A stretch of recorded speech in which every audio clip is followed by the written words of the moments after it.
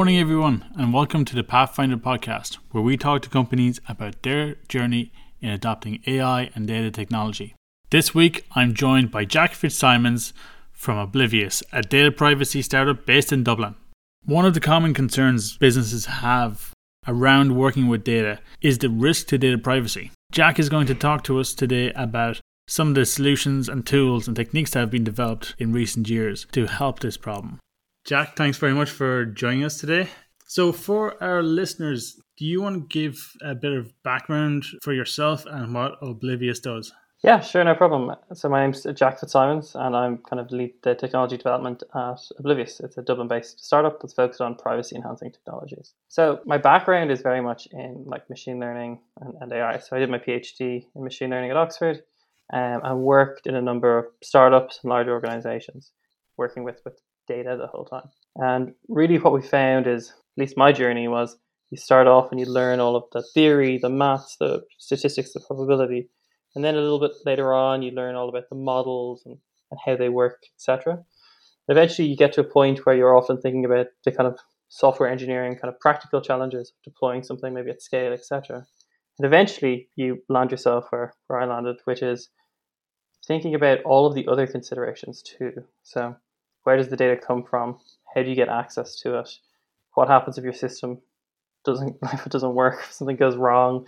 Is there bias considerations, or are you liable if you accidentally misclassify something, etc.? And that's very much where Oblivious came from. We really focused on the challenge that many data scientists and practitioners find, which is how do you get access to data and guarantee to people that you're using it for its intended purpose. So when it comes to dealing with data, particularly with customer data, a lot of companies get a little bit angsty about utilizing it, doing something with it. You mentioned liability, like with GDPR and insurance issues. If something goes wrong, is it on them? So companies naturally have become very aware of the risks involved. To provide some clarity then, what types of data do you need to be worried about having privacy protection around? So often when people think of like the space of privacy enhancing technologies, they rush to things like GDPR, like you mentioned, which I guess was the first of the really modern privacy regulations, which are now, you see them in California with CCPA, you see them in Australia, etc. However, actually, when you read and you get to the meat of those regulations, typically they're not about specific controls or technologies that you use when you're processing the information. Typically, it comes down to more basic considerations, like keeping it secure at rest, but really things like just knowing where your data is, knowing how you're using it, making sure that that is in agreement with the terms and conditions that you kind of set out when you were originally collecting it. It's kind of the basics of data governance, really. What we look at more is trying to protect data throughout its life cycle. So, when you start to use customer data, as you described, you can imagine you want to publish some insights about your customers. So this would be a classic example. So you want to be able to write a press release and then say a whole bunch of stats about your customer base. However, you may be slightly cautious that the information that you share might actually reveal things about individual customers in that customer base. So you want to be really careful that what you disseminate doesn't allow people to reverse engineer the original inputs. That's called output privacy. The other typical area of privacy enhancing technologies is around input privacy. So imagine yourself and company A both have some data, or even better, you have some machine learning model and they have some data. How do you actually apply the machine learning model to the data? Either they have to send you their data, which means they inherently trust you and they're not worried about the confidentiality of that data, etc. Or you have to send them your hard-earned IP and send them the model, which means it's very hard to retain that as a service customer, you could say. So these are really more the focus down areas of privacy enhancing technologies, and ultimately, how do you process information, perform calculations, gain insights, gain values, train models, etc., without directly seeing the underlying data and making sure that data is only really used for its intended purpose throughout that kind of data lifecycle. That's very much what we focus on.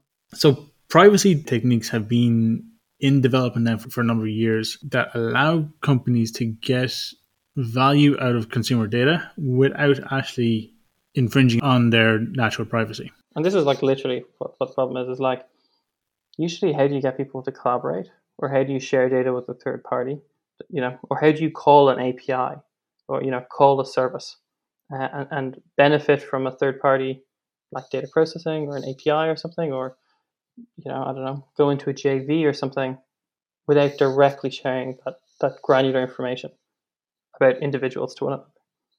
That's typically where like privacy enhancing technology comes from. There's a lot of buzzwords, but it typically comes from how do you connect data that's usually siloed, without revealing it to anyone in between, or how do you make a calculation and share the result while making sure you can't reverse engineer the original inputs. That's pretty much the two pillars, and all of the buzzwords around federated learning or differential privacy, or they all just fall into solving one of those two challenges or some combination of both. I think kind of intuitively, there's lots of examples that we can always go back to. Like, I've got a customer list and you've got a customer list. So if if we were ever going to start to work together, we might want to say, well, what type of businesses would we target, right? I probably don't want to tell you who has signed up for our service, nor do you probably want to share with who your customers you're currently working with are. How do you even broker that relationship? And like, this is as true for kind of smaller companies as it is for very large companies. So sometimes you see you'll get banks and insurance companies and fintechs and reinsurance companies that are actually all owned by the same parent holding company, but because they're different like institutions with obviously like regulatory considerations and perhaps other constraints and controls, they don't want to directly share their information between the organizations, but there's a lot of willpower to kind of upsell and cross-sell products and services to one another. So this is like typically where you start to see the use of like privacy enhancing technologies. And then of course there's like millions of examples when you go to more broad AI applications. Probably the biggest one I'd say is, even if you think of like AI as a service, right? So like that's a big space, but things like you've got a bunch of cameras in your shop and you want to pay some company that will do analytics and see like what aisles your customers go to and like what they are typically buying, or where the hotspots in your store are, or something like that. Well, realistically, you're just sending them live footage from your store always, and that can not only give away, sometimes it's restricted, like it could be GDPR issues, etc., but also sometimes it's like confidentiality issues. Maybe you don't want your competitors to know, or maybe you don't really trust that third-party service. Maybe it's provided by some company that dubious histories or something like that. So like, how do you have the guarantee that they're literally only processing that information? They're not storing any log files. They're not, none of their data scientists are reading or checking out your information, and still you can take advantage of that service. And actually, there's a whole, like in the financial industry section, for example, there's a whole bunch of like niche areas that are multi-billion-dollar verticals, and they're basically completely dominated by like monopolies or oligarchies. Like, I don't mean that in terms of like, how we think of, like, I mean like small number of players who just like completely own the space. And the reason they own the space is just because they've just been there for a really long period of time. So like, people just kind of trust them because they've seen the name a whole bunch of times. And typically you can remove that incumbent's advantage of just being a trusted entity if the issue of trust is removed. So that's why I think within the broader areas of data, AI, machine learning, any of these kind of topics, if you can remove the challenges associated with trusting one another, you can do things that otherwise are like impossible. Okay, so that kind of sounds like there can be a lot involved in setting up the infrastructure around sharing that data. What are the tools that are maybe easily available, kind of off the shelf, that companies can use to basically improve that process and make it easier to do that? And what's involved from the company's side then to make that happen? Yeah, no, it's a great question. So this is the kind of the challenge. So there's been a number of companies in this space, and actually, like the concept of what's referred to as like secure multi-party computation. So how do multiple groups or people, either have different inputs that they combine together in some way or to process data in some way to get like some shared output. That's been around since like the 70s or 80s. There's just been like not very many good ways of doing it. And so I think the history is really like up until 2014, 2015, your best bet was to use this like really advanced crypto that basically no one ever uses. And the challenge with that is that a lot has been done in like the research communities. It's like a huge amount of literature to support like the capabilities you can actually run. But just the challenge time and time again is that it's not popular enough. So there isn't like ISO standards or ISO EIT. There's no like NIST recommendations and guidelines that people should be following to deploy this. So because of that, you can't really build tools that ultimately will be like underwritten and insured. And because of that, it means you can't really actually use them, right? If something goes wrong, you can't just say, hey, these smart people built this thing, so I thought I was risk-free. Like ultimately, like that's going to be somewhat on you. So in the last number of years, there's a space called confidential compute. So what happened there is a technology called secure enclaves. I won't go into too much details, but they started to emerge. Really, some of the pioneers in it are Intel with physical hardware. And I know, a lot of the Intel guys, but what they did was they literally had a separate part of the physical chip, like different silicon, that would process this sensitive data, have very limited inputs and outputs. So you knew no like side information was being lost or something. And it would guarantee what software was running inside. And at the beginning, it had some limitations, etc. But actually, every year they're reducing the number of limitations there. And that got a lot of it, that became very attractive to a lot of people who wanted to build higher level applications or in data sharing or data processing, etc., etc. A little bit later, the cloud companies said, hang on a second, we already do this. So whenever you spin up like an AWS EC2, or if you're on Azure, like Microsoft Azure or Google Cloud or whatever, you're not, you can get bare metal machines, but very few people actually use just bare metal machines the whole time. They usually just spin up virtual machines. And what's happening there is it actually means that you're likely sharing the underlying physical hardware with other groups. So it could easily be the case that Netflix and, I don't know, whatever bank you're with is actually running partially on the same computer. And it's, in this case, Amazon that partitions the memory and the CPUs so that Netflix gets some portion of the resources, the bank gets some portion of the resources, and they never see each other's code or data or anything like that. And so the cloud provider said, well, hang on a second, if we already do this, we already manage this through the hypervisor, well, can't we just silo off a set of resources and we kind of take it back under management? And of course, we can guarantee what's in there because we can just hash everything. And just like how you do a DocuSign, they hash all the software and they digitally sign what's inside. And that allows kind of a trusted execution environment, a trusted space. So people can send their data and software to broker trust. And to be honest, the big use cases in this confidential compute really aren't around collaboration and data. It's usually things like, I have a lot of data, I keep it encrypted in a database, and I want to just make sure the only time it ever gets decrypted is when it's doing this thing that I want it to do. That's where like it's governance essentially. That's where a lot of the confidential compute community go.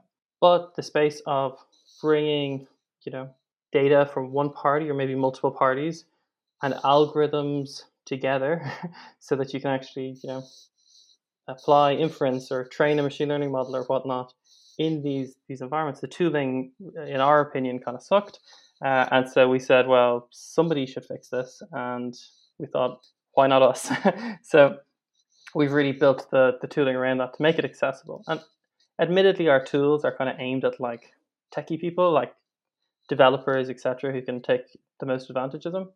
But equally, we've built services, we call them, so certain functionalities that are just plug and play. We build them once, it's the same problem that you're solving again and again. So it allows people to make comparisons or make, one thing that we see a lot of is you'll have, for example, either two companies or two organizations or two teams within a single company, but they have different data stewards, etc. And they just want to bring together like CSV files or whatever the case may be, or like a table from a SQL database or something. They just want to join this data together and then create fake data that resembles the original data, but it doesn't hold any of the like sensitive characteristics. Like you can't re-identify an individual from it, and then give that fake data to like data scientists and stuff. And the reason they do that is because people can kind of prove out values or test basic hypotheses, which then typically motivate the organizations enough to be able to actually connect and share their information more broadly. So these kind of services, we just build whitelisted ones, and it's literally plug them, like it takes like 3 minutes for you to log in and to deploy one of these and to upload data and to process it and stuff. And of course, the key feature for us as well is we have like some free offerings and stuff that people can play around with. One of the things that we think is really important is that you don't have to trust us at all. And actually, you can deploy all of this on your own cloud to be inside your own infrastructure on your own cloud. And you're just taking advantage of the basically the latest, greatest features from the cloud provider you already use, essentially. So what you were talking about there around creating a new data set off of your original data set that doesn't actually hold the sensitive information, that's differential privacy, right? Absolutely. So there's basically two pillars to privacy. There's input privacy, which is really the tooling that we provide. That's like a kind of a core company offering. And then there's output privacy. So input privacy is how do we get inputs securely into a safe location processed for a specific task, and it can't be used outside of that circumstance. And then you have to think about, well, hang on a second, someone's going to get a result, or somebody's going to get, in this case, fake data or something like that. Can't you just reverse engineer the original inputs from that?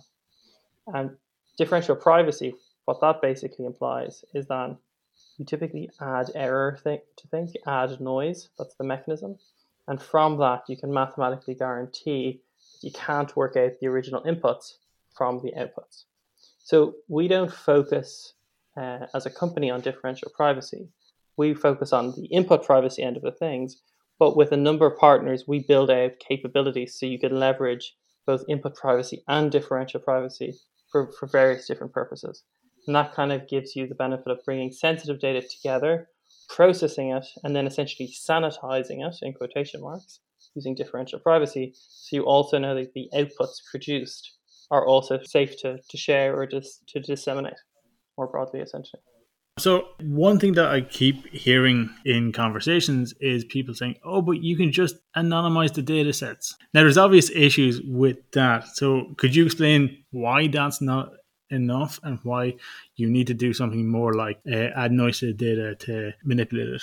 Yeah, so a great question. So basically, there's a number of reasons why, but there's a lot of massive famous examples of why this is a bad idea. When people say anonymization, they can mean different things, but essentially what I think you're talking about is what I hear a lot, which is like, oh, you just remove the email address, or yeah, that's essentially what I hear people saying all the time. Right, and it's the logical thing. Well, how do you know their name if their name's not on the the record associated with them? But I don't think what people realize is it's actually very easy to rework out who someone is, and these are typically called linkage attacks. And like, there's some really famous examples, including there's a number of them. The first, like the kind of oldest one that I remember well, is around the Massachusetts life insurance group, I think they were called, or something along those lines, who was basically going to sell insurance claims to like pharmaceutical companies and other kind of medical providers. And it was meant to be super anonymized, and people's details were stripped off. And there was a reporter in Boston at the time who basically said, "There's no way this can be safe." And I think the governor at the time was like, "Oh no, it's safe and anonymous." And what she realized was that people's gender, date of birth, zip codes, etc., were still on this data set that they were selling. So she bought I think it was the Boston or the Massachusetts voting registry for like $20. Like, it was, it cost nothing. And she was able to link, just based on people's date of birth, zip code, and gender, the two databases together, and obviously reconstruct or re-tag on people's names. And I believe she was even able to identify like the health records associated with the governor, who was the guy who said it was like safe to use, right? So, I mean, that's a little bit hilarious, but obviously very unfortunate for them. But even way more recently, the Netflix prize had a big issue. So Kaggle is a online data science competition website, I guess you'd say. They publish data sets, they publish inputs, you could say, and some of the outputs, and you train a model to try to work out how to make predictions to guess the outputs. And then you submit your model, and it checks it on the rest of the data set that you don't have access to. And people get ranked, and there's winners and losers and all the rest. And Netflix put up $1 million for whoever could create the best. But you had to predict what movies people were going to watch next based on their viewing history. And they thought it was super safe, and they thought they'd stripped off all of anything that could possibly be used to re-identify who's who. But what people always forget is that you're only in control of the information you share with the world. You're not in control of the other information that exists in the world. And so I believe it was IMDb or Rotten Tomatoes, I think it was IMDb, that the reviews on that, people had scraped the data set associated with that. And when you bring those two things together, how many people watch Harry Potter at 7 p.m. on Thursday and then watch whatever the next movie is the following night, and so on. It's actually quite rare when and what movies people watch if you look like that kind of time series. So you can connect up together the two databases, and you could figure out who's watching what. And that actually led to a big lawsuit, which eventually got settled because some information was basically shared that was deemed quite sensitive about individuals based on basically their viewing history. But it just shows you that unless you can strongly formalize essentially your ability of how you're using data and what you're revealing about that data, you're not really in safe territories. I mean, that's why when we talk over the internet like we are today, we're using HTTPS. We're using an encrypted channel, and that's not kind of encrypted. That's you want to make sure you're using one that you really, really trust. And that's kind of the difference between security and just obfuscation, right? It's not, you're not really hiding information if you write a letter and then you change all your A's to O's or something like that. That's the trick. That's essentially kind of what you're doing when you remove someone's email address or something like that. Great. Thanks, Jack, very much for joining us today on the Pathfinder podcast. It was great to have you and for sharing some insight on data privacy. Cheers. Thanks, Ian. And that is it for this week's Pathfinder podcast. I'd like to thank Jack Fitzsimons for joining us today and shedding some light on the myths around data privacy and the tools that are available to solve these problems.